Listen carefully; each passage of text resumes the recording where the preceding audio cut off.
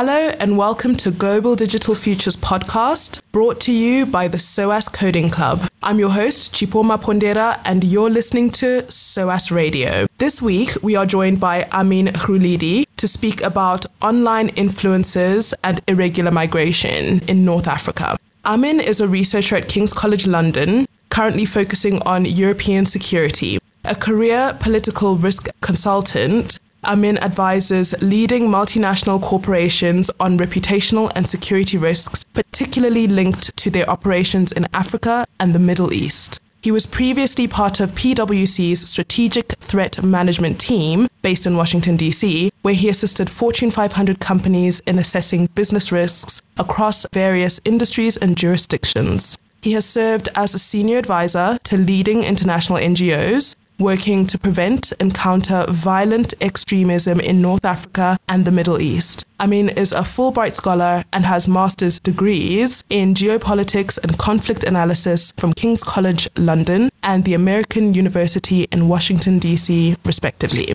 Hi, Amin. Thank you for joining us. Hi, Chipo. Thanks for having me. So I came across your research on social media and irregular migration through your Wired article. And I wanted to ask if you could start by describing this phenomenon of YouTube influencers who are invariably providing information on how people can cross from North Africa to Europe and other places. This is a phenomenon I personally stumbled upon almost by accident as a consumer of content online. Like any average user, I log on to various social media accounts and connect with friends, but also I'm a big consumer of content on YouTube. And about less than 2 years ago, I stumbled upon a video by a young Moroccan vlogger who was documenting his journey from Brazil to North America by land. And it was quite entertaining and striking because it was very full of details and almost filmed in a way that mimicked travel journalism or travel vlogging. And the next video that was recommended to me was by someone who was doing pretty much the same thing, but in Europe. And somehow through YouTube magic, I ended up being exposed to a whole body of content on YouTube that was created by young migrants making their journeys across various countries, trying to find a better living. And so I started asking the questions of whether this is a larger phenomenon, what actually this represented, and who are these people and what have you, and led to my research, which ultimately led to the Wired article.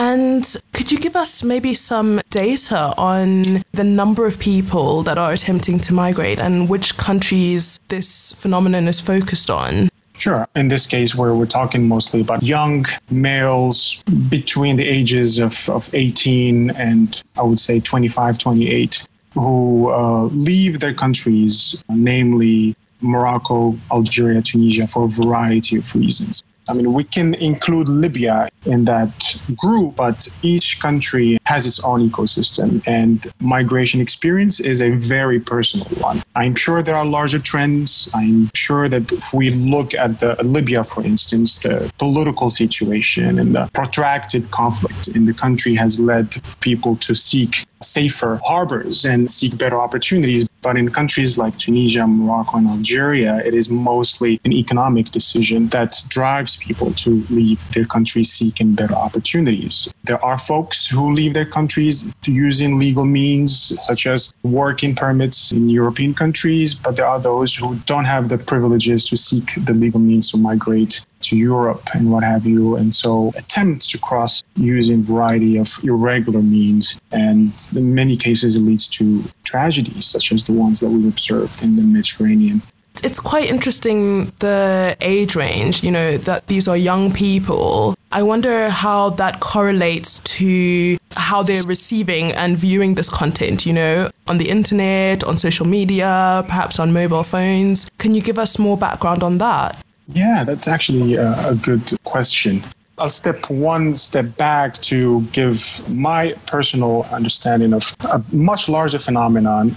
There is a fundamental shift in the way young people in North Africa, and I'm pretty sure it's beyond, in how they consume information. It is no longer that linear format by which there were a couple of TV channels and radio channels that communicate information to the receiver, and they actually receive the information without opportunities of engagement. The proliferation of social media in these countries, as well as the proliferation of cheaper smartphones, not your average $1,000 iPhones, Chinese brands or Indian brands that are widely available in these markets, have allowed young people to actually be able to consume information instantaneously, but also interact with that information and create their own information. So it's a much larger phenomenon that has created the context and the infrastructure for this phenomenon by which young migrants, as they're trying to make the journey across various landscapes, have documented and shared and interacted with content online on these specific journeys.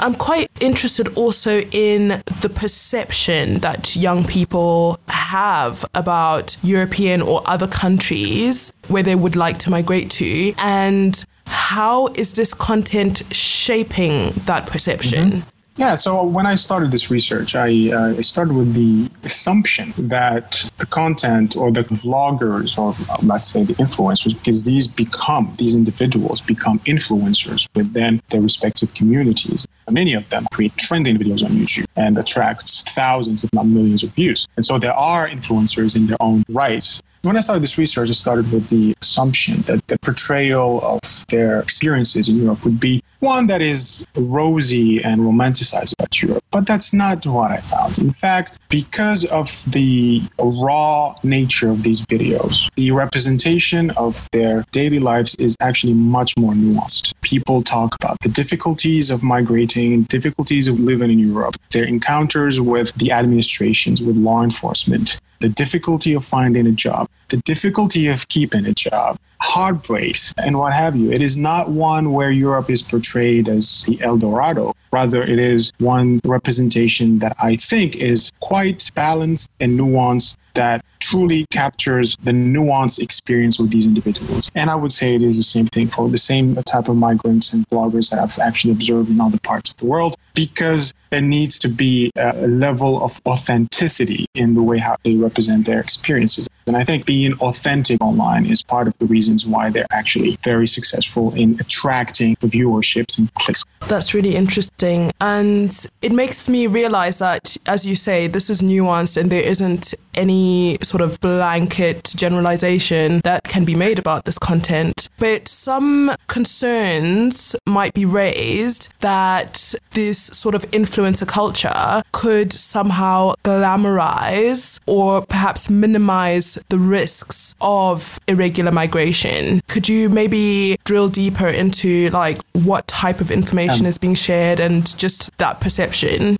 Of course. I mean, there are people that are glamorizing their experiences and their lives in Europe or the United States, whatever country they migrated to. That content exists, but at least the majority of the videos, the subject of my research, have had a much more nuanced representation of that experience. In fact, I will talk about two specific cases. There's a young Moroccan who is currently trying to make his journey across Europe, and he is documenting his journey with extreme details. In fact, he streamed live from underneath a truck, a lorry that he took to cross a border between Greece and another country, which I can't remember. It was live streamed. You could see the wheels of the trucks. You could see the road underneath him. You could see his dirty clothes. This is not glamorizing, the migration experience. Rather, it is one that demonstrates a very dangerous journey. And many of these young bloggers, in sharing the content, obviously, many of them recognize that they are actually contributing to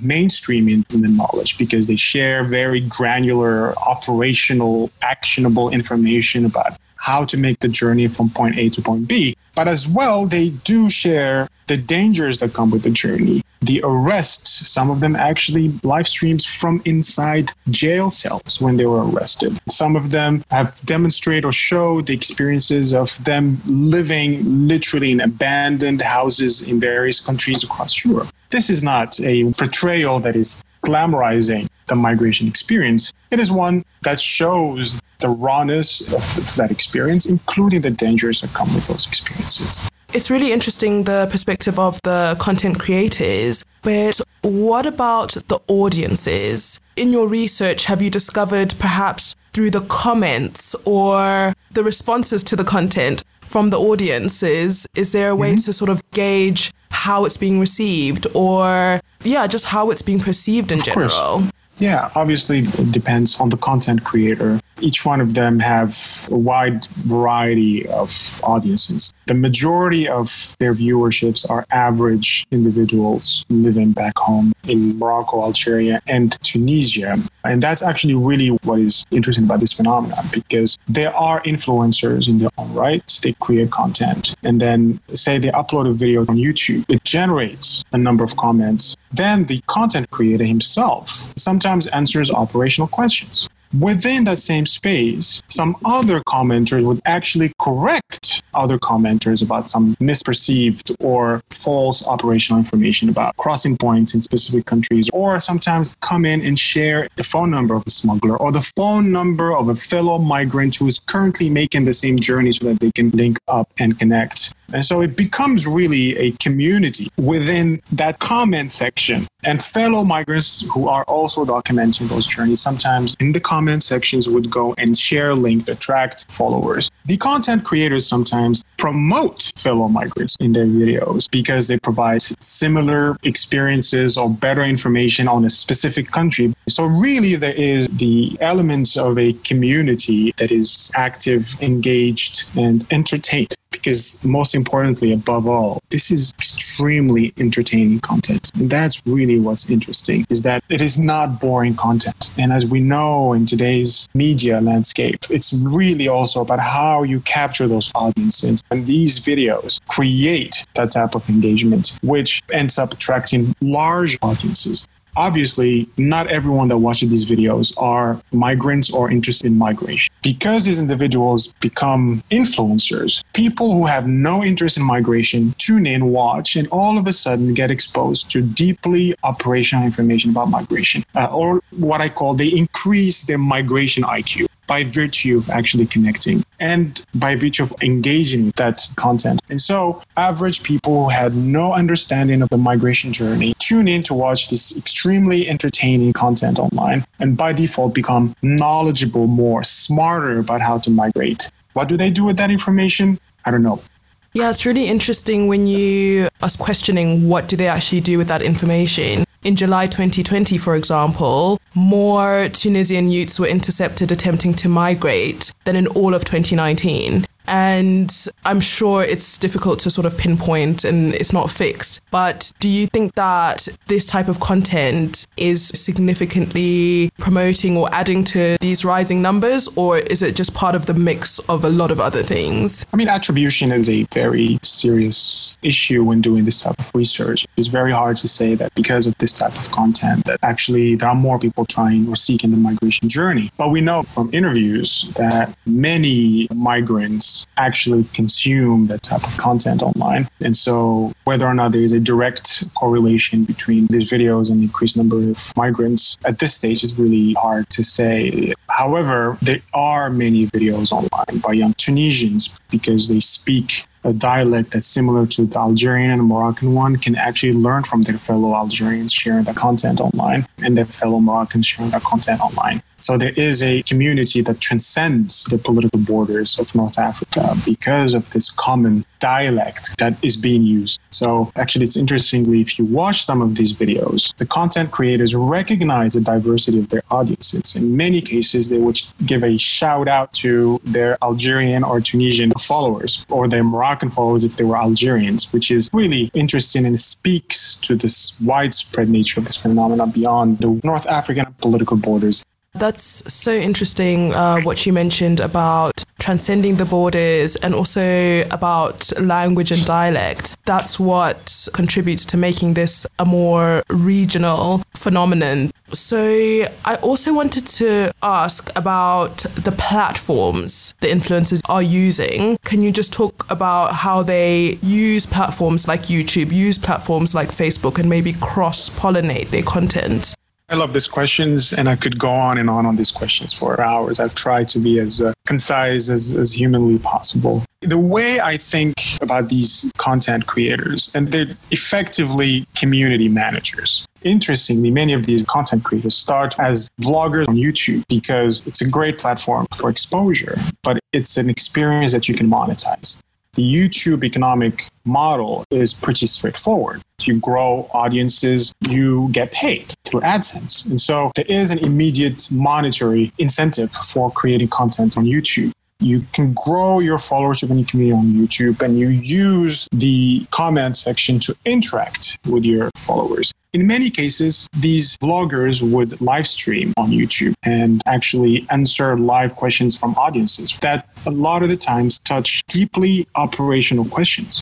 So imagine a young Algerian migrant currently in Bosnia trying to make it through into Croatia. They would live stream from Bosnia, and a young Algerian would go in and ask them a question about specific crossing points in Bosnia. That question gets answered immediately. And all of a sudden, let's say there are 200 people that are watching the live video. 199 people watching that video become exposed to that very granular information about something specific to Bosnia crossing points. They might not have gone to watch that video to know about that specific information, but all of a sudden they know about it. So that's how they become much more familiarized with the migration experience. So many of these bloggers are on YouTube, but they understand that they need to grow their followers and their community. And so they create accounts on Facebook and on Instagram. Twitter is not a platform that I've observed that has that kind of engagement. And so Facebook was an important platform where these young bloggers share their content. But I think there is much more interest currently in Instagram because Instagram is much more direct, much more simple to use. It's visual. You can live stream, and a lot of these bloggers live stream on Instagram and interact with their audiences on Instagram and answer questions on Instagram.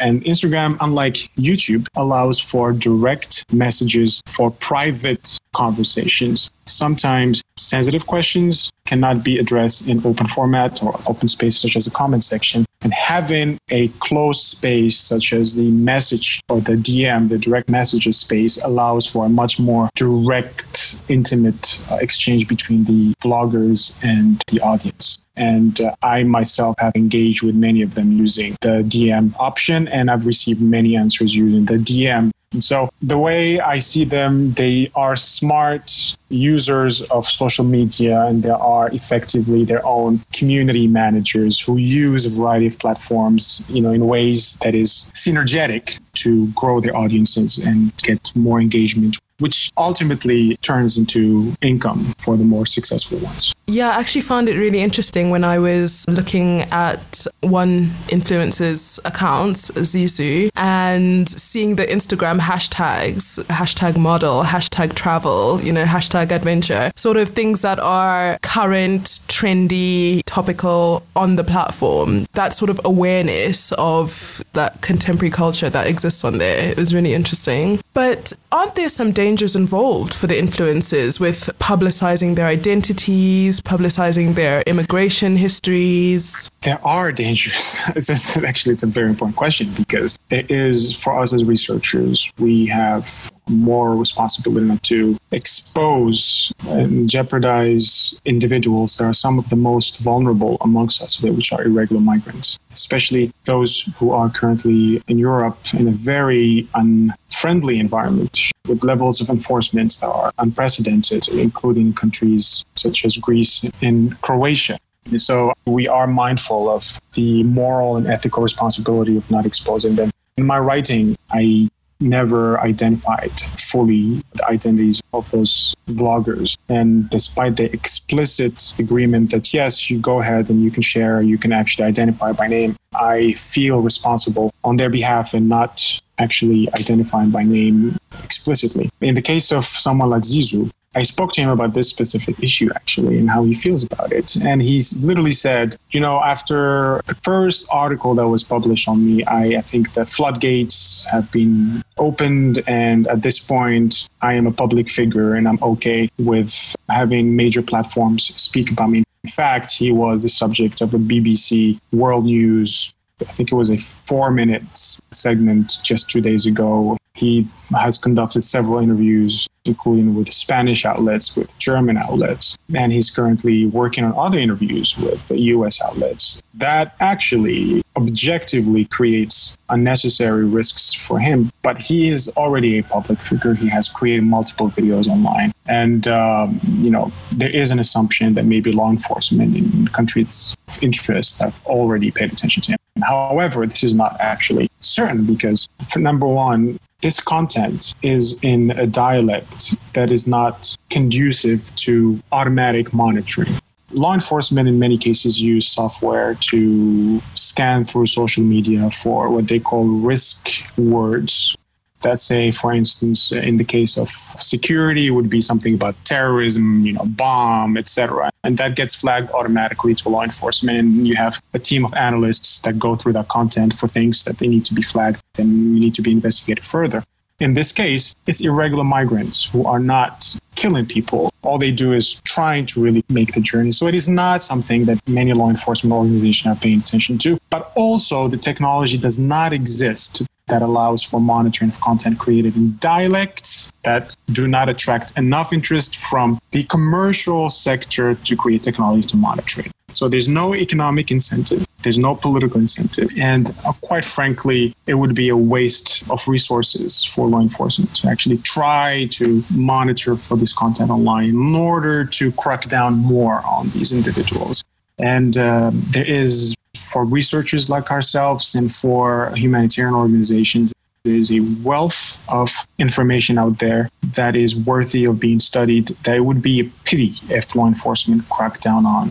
That's my take on this. I might be a bit more liberal about this, but I think there is value in allowing for that content to exist online because it captures in a very uncensored way the genuine hardship that comes with migrating irregularly across borders. I'm really glad that you touched on how this issue is being viewed, let's say, by immigration officials in some countries, because my next question was actually about how different organizations might perceive and deal with this phenomenon, particularly, let's say, the North African governments that the migrants are coming from, and maybe other immigration agencies. I'm not sure if human rights agencies would find this research interesting. But might you just touch on how different organizations might perceive it and how they're dealing with it? Of course. So it is tricky. When we deal with the cyberspace, jurisdiction becomes problematic.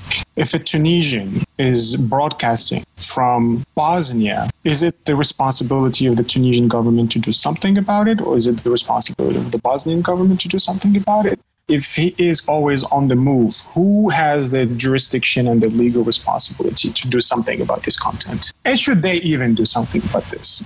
So these questions raise not only legal questions, but also political, operational, and moral questions. It hasn't been addressed at this stage. The content is so granular and detailed that it allows for humanitarian organizations to actually be able to experience the migration journey through the eyes of the migrants. And the migrant, when they are walking, going through various European countries and what have you, they usually capture their experience with law enforcement, with the average citizens in these countries, with humanitarian organizations, etc. And it's very interesting to listen in and see what are the concerns, what are the issues of the time, because things change. The level, for instance, of enforcement in Greece currently is much higher than, say, 10 years ago. And so videos that are uploaded today on the Greek experience are so important for human rights organizations and humanitarian organizations to hold the Greek government accountable for any alleged mistreatment of migrants as they're going through Greece. I've seen many videos where irregular migrants complain about the harsh treatment of Greek authorities against them. And many of these content is actually sometimes captured on video. currently there is a stress on the mistreatment of irregular migrants in Croatia. And this allows for humanitarian organizations, human rights organizations to actually engage with Croatian authorities or Greek authorities on these allegations that are made by these irregular migrants, and allow us, the wider audience, to actually be exposed to that content. There is value in that content. Maybe the Greek authorities would not like that content to be online because it's uncensored. It doesn't paint them in the best, most rosiest lights. But it is important for civil society as well. And so it's a constant pull and push and moral and ethical and political dilemmas, security dilemmas. I'm researching European security. So I do understand the security imperatives of European countries, the need to enforce the law and the need to protect your borders. So there is a requirement for maintaining some level of border security to secure the country. But it's very important to also keep an eye on law enforcement and any alleged mistreatment of irregular migrants. And the other organizations that I wonder what their stance is the tech platforms. What are the stances of, say, YouTube and Facebook on this type of content? Yeah, it's also interesting. One of the things that I was surprised with the most for the Wired piece that we wrote, we were able to get the direct, explicit statements from platforms like YouTube. And YouTube was very clear about their policy that they are okay with people sharing information, especially those coming from war zones. Sometimes this information saves lives, and they're not going to go and censor information that could save life. And so they have an ethical responsibility of not cracking down on content that actually has potential value of saving lives. However, they have policies in place against sharing illegal information. So it's very important for them to engage on a case-by-case basis. We've seen how Twitter and Facebook have engaged with tweets and content from President Donald Trump. Many of this content has broken Facebook and Twitter policies. Yet Twitter, for instance, has assessed that there is a common general public good in allowing for this content to be published despite all the issues that come with that content. And so it's always important for these platforms to continuously reevaluate their policies, reassess their policies, but also have a nuanced enforcement, because it does allow for the protection of common interests and public interests in general when certain content, despite it somehow breaking its policies, it still provides a general common good. Maybe just to close, I was wondering if you have any insights on where you hope this research might go and, what you hope its value might be. This is, in terms of research, we have stumbled upon methodologically speaking, something quite interesting and quite unique, which is using content created by the subjects themselves to actually understand the wider phenomenon. And so the work that we need to do and we continue to do is on that specific front, which is on the methodology as rigorous as possible. Also, technically speaking, there are a lot of challenges about collecting that content and using it in a way that allows for some level of analysis. As far as research is concerned, personally, I think that's where the work needs to happen. Great. Well, thank you so much for your time, Amin. It's been so great speaking to you. This is fantastic research, so fascinating and really pertinent. So thank you so much for your time. Thanks for having me. So to discover more about this topic, you can access the following resources available in the show notes on our website. You can read the article that Amin co-authored for Wired, titled On YouTube, Vloggers Are Teaching People How to Migrate Illegally. You can also read the article that Amin co-authored for the Institute for Security Studies, Social Media Bridges North Africa's Divide to Facilitate Migration. You can also link to Amin's interview on this issue for the Global Initiative's Africa in the Global Illicit Economy podcast. And and discover the videos of one of the most popular North African immigrant influencers, Zizou, through a link to his YouTube, which has 187,000 subscribers and more than 1 million views on some of the videos. And you can also follow a link to his Instagram, where he has 38,000 followers. And you can discover the work of Migrants as Messengers, an organization that aims to raise awareness to empower young people in West Africa to make informed decisions about migration. You can also link to their Facebook page and read the paper Migration Narratives and Communication: What Role, Responsibility and Resources Do Governments Have, by the Global Forum on Migration and Development. So you can find us online at www.soascodingclub.com. Follow us on Facebook at SOAS Coding Club and on Twitter at SOAS Coding Club. We broadcast every 2 weeks, so tune in to discover what's to come in your global digital futures.